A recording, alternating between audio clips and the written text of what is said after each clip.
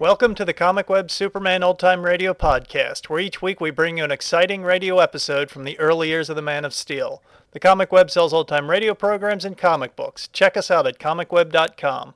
The Comic Web also offers two other podcasts. One is a variety of old-time radio programs, and the other is a video podcast of the old movie cliffhanger serials.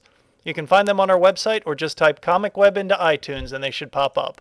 Now just sit back, relax, and enjoy this episode of Superman. Thank you.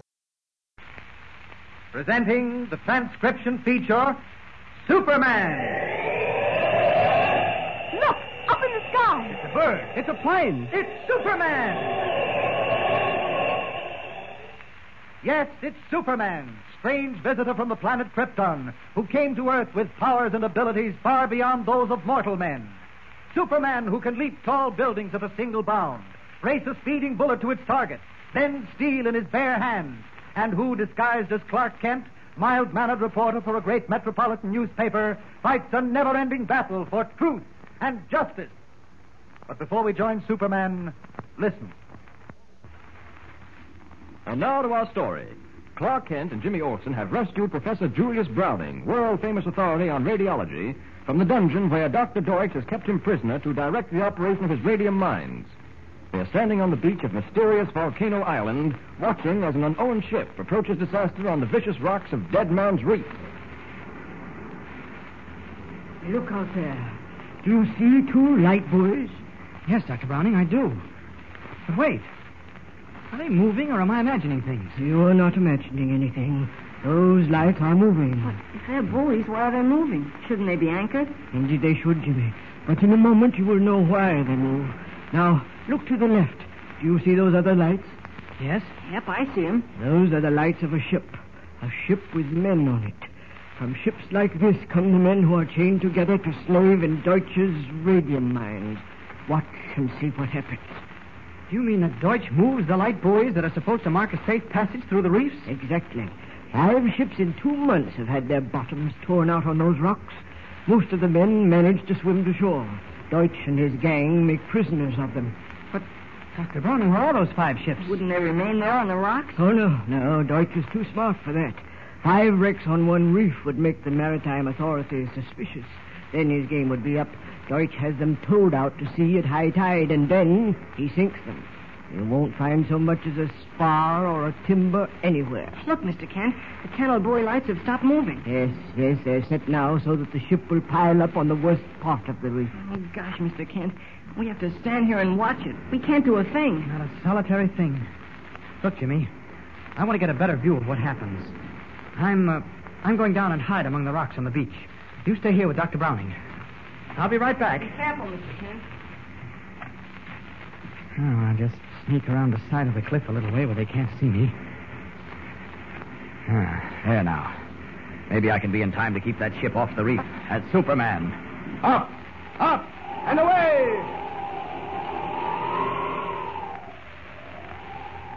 Meanwhile, aboard the freighter Clarabelle, bearing down on the treacherous rocks of Dead Man's Reef, the officers and crew are unaware of the danger lurking in the darkness dead ahead of them.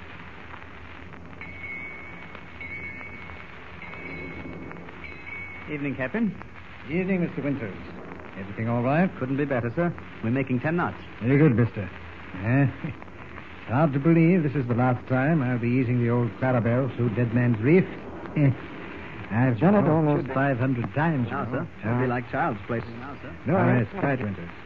No, I used to navigate this ship by dead reckoning in the old days, before they put those channel lights in to make it easy. Think you could still do it, Captain? Dead certain I could. But why bother, eh? Just head us straight between the lights. That's all there is to it. Almost as bad as being a landlubber.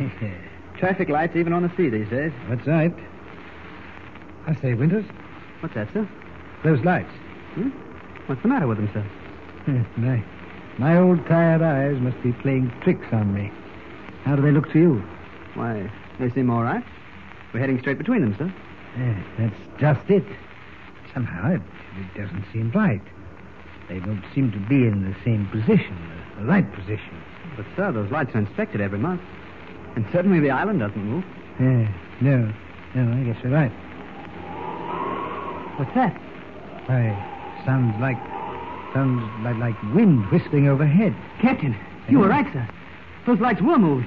We're heading straight for the reef. The left engines, full of stern. Too late. We've grounded. Wait. I don't think so, sir. Look. Look at the bows swing around. By the great hog spoon. It's a miracle. Yes, sir. We're passing the lights. We're back in the channel.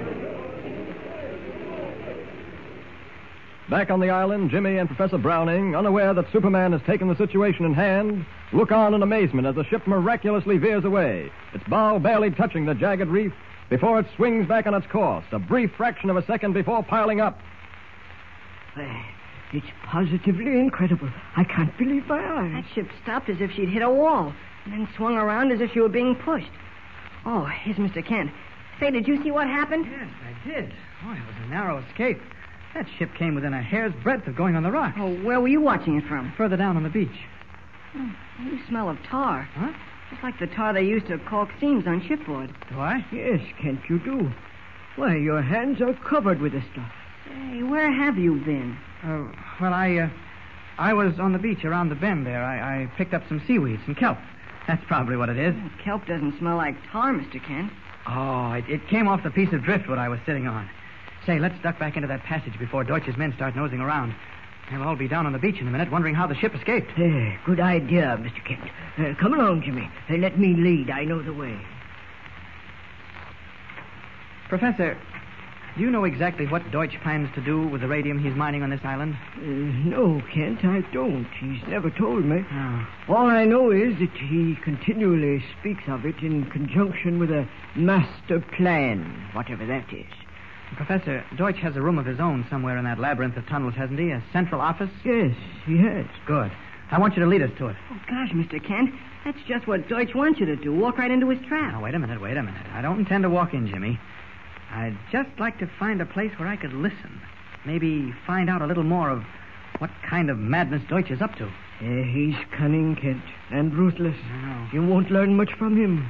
We might, if we're patient. And lucky. And aren't discovered first. Well, I can show you a passageway that crosses directly over Deutsch's room. Will that do?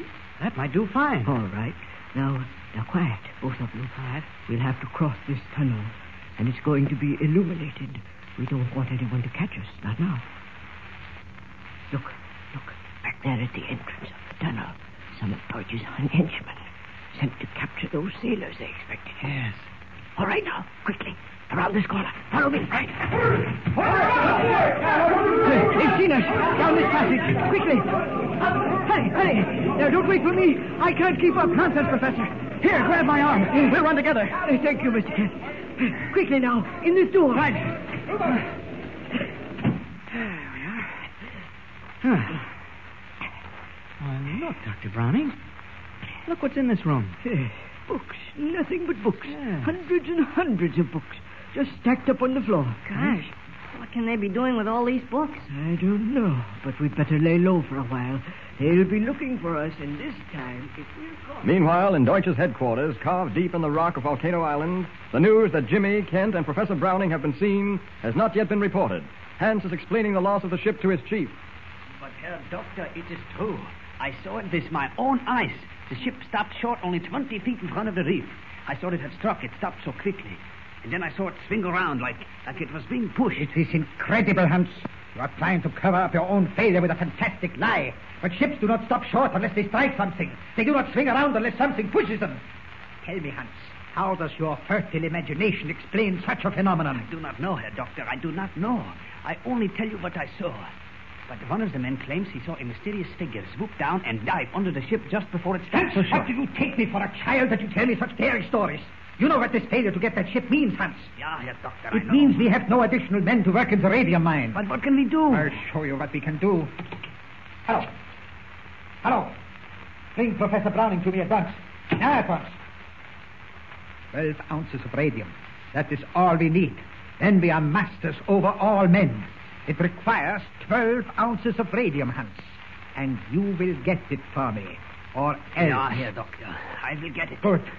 How long do the men work now? They dig for 10 hours each day. Starting today, it is 15 hours, Hans. Do you hear me? 15 hours. Herr Doctor, they cannot stand it. We cannot give them enough food as it is, or enough sleep. They work underground. The air is foul. 12 ounces of radium, Hans. Tons of the pitch blende, hundreds of tons, thousands even. Pour it into the machines. The acid vats, they should be full 24 hours a day. The reduction tanks, they will never stop. Day and night and day until we have enough. Doctor, if the machines break down under the terrible strain, then even the men who did cannot help us. Do not worry about that. Professor Browning will fix them. I have put a gun in his back before, and I will do it again. Yeah? Hello, what is? Browning has escaped. How could that be? Yeah, the door was unbolted. But who? Never mind. He must be somewhere in these passages. Find him. I don't care how you do it, but find him and alive. I heard her, Doctor. Browning gone, just when we need him most. Hans, you are responsible for this. How do these things happen? First the boy escapes. Now even the professor is gone. Can you do nothing? Doctor, they have been sighted in tunnel number 7. Yes? Tunnel number 7. I have an idea. I can catch 3 birds in one net. Hello. I have new orders for you. Now listen carefully. Seal all the entrances to tunnel number 7. Do you understand? Turn off all the lights. And then reverse the ventilation machine. Yeah? I said reverse them. Pump the air out of tunnel number 7. Yeah. Pump out all the air. Empty this up.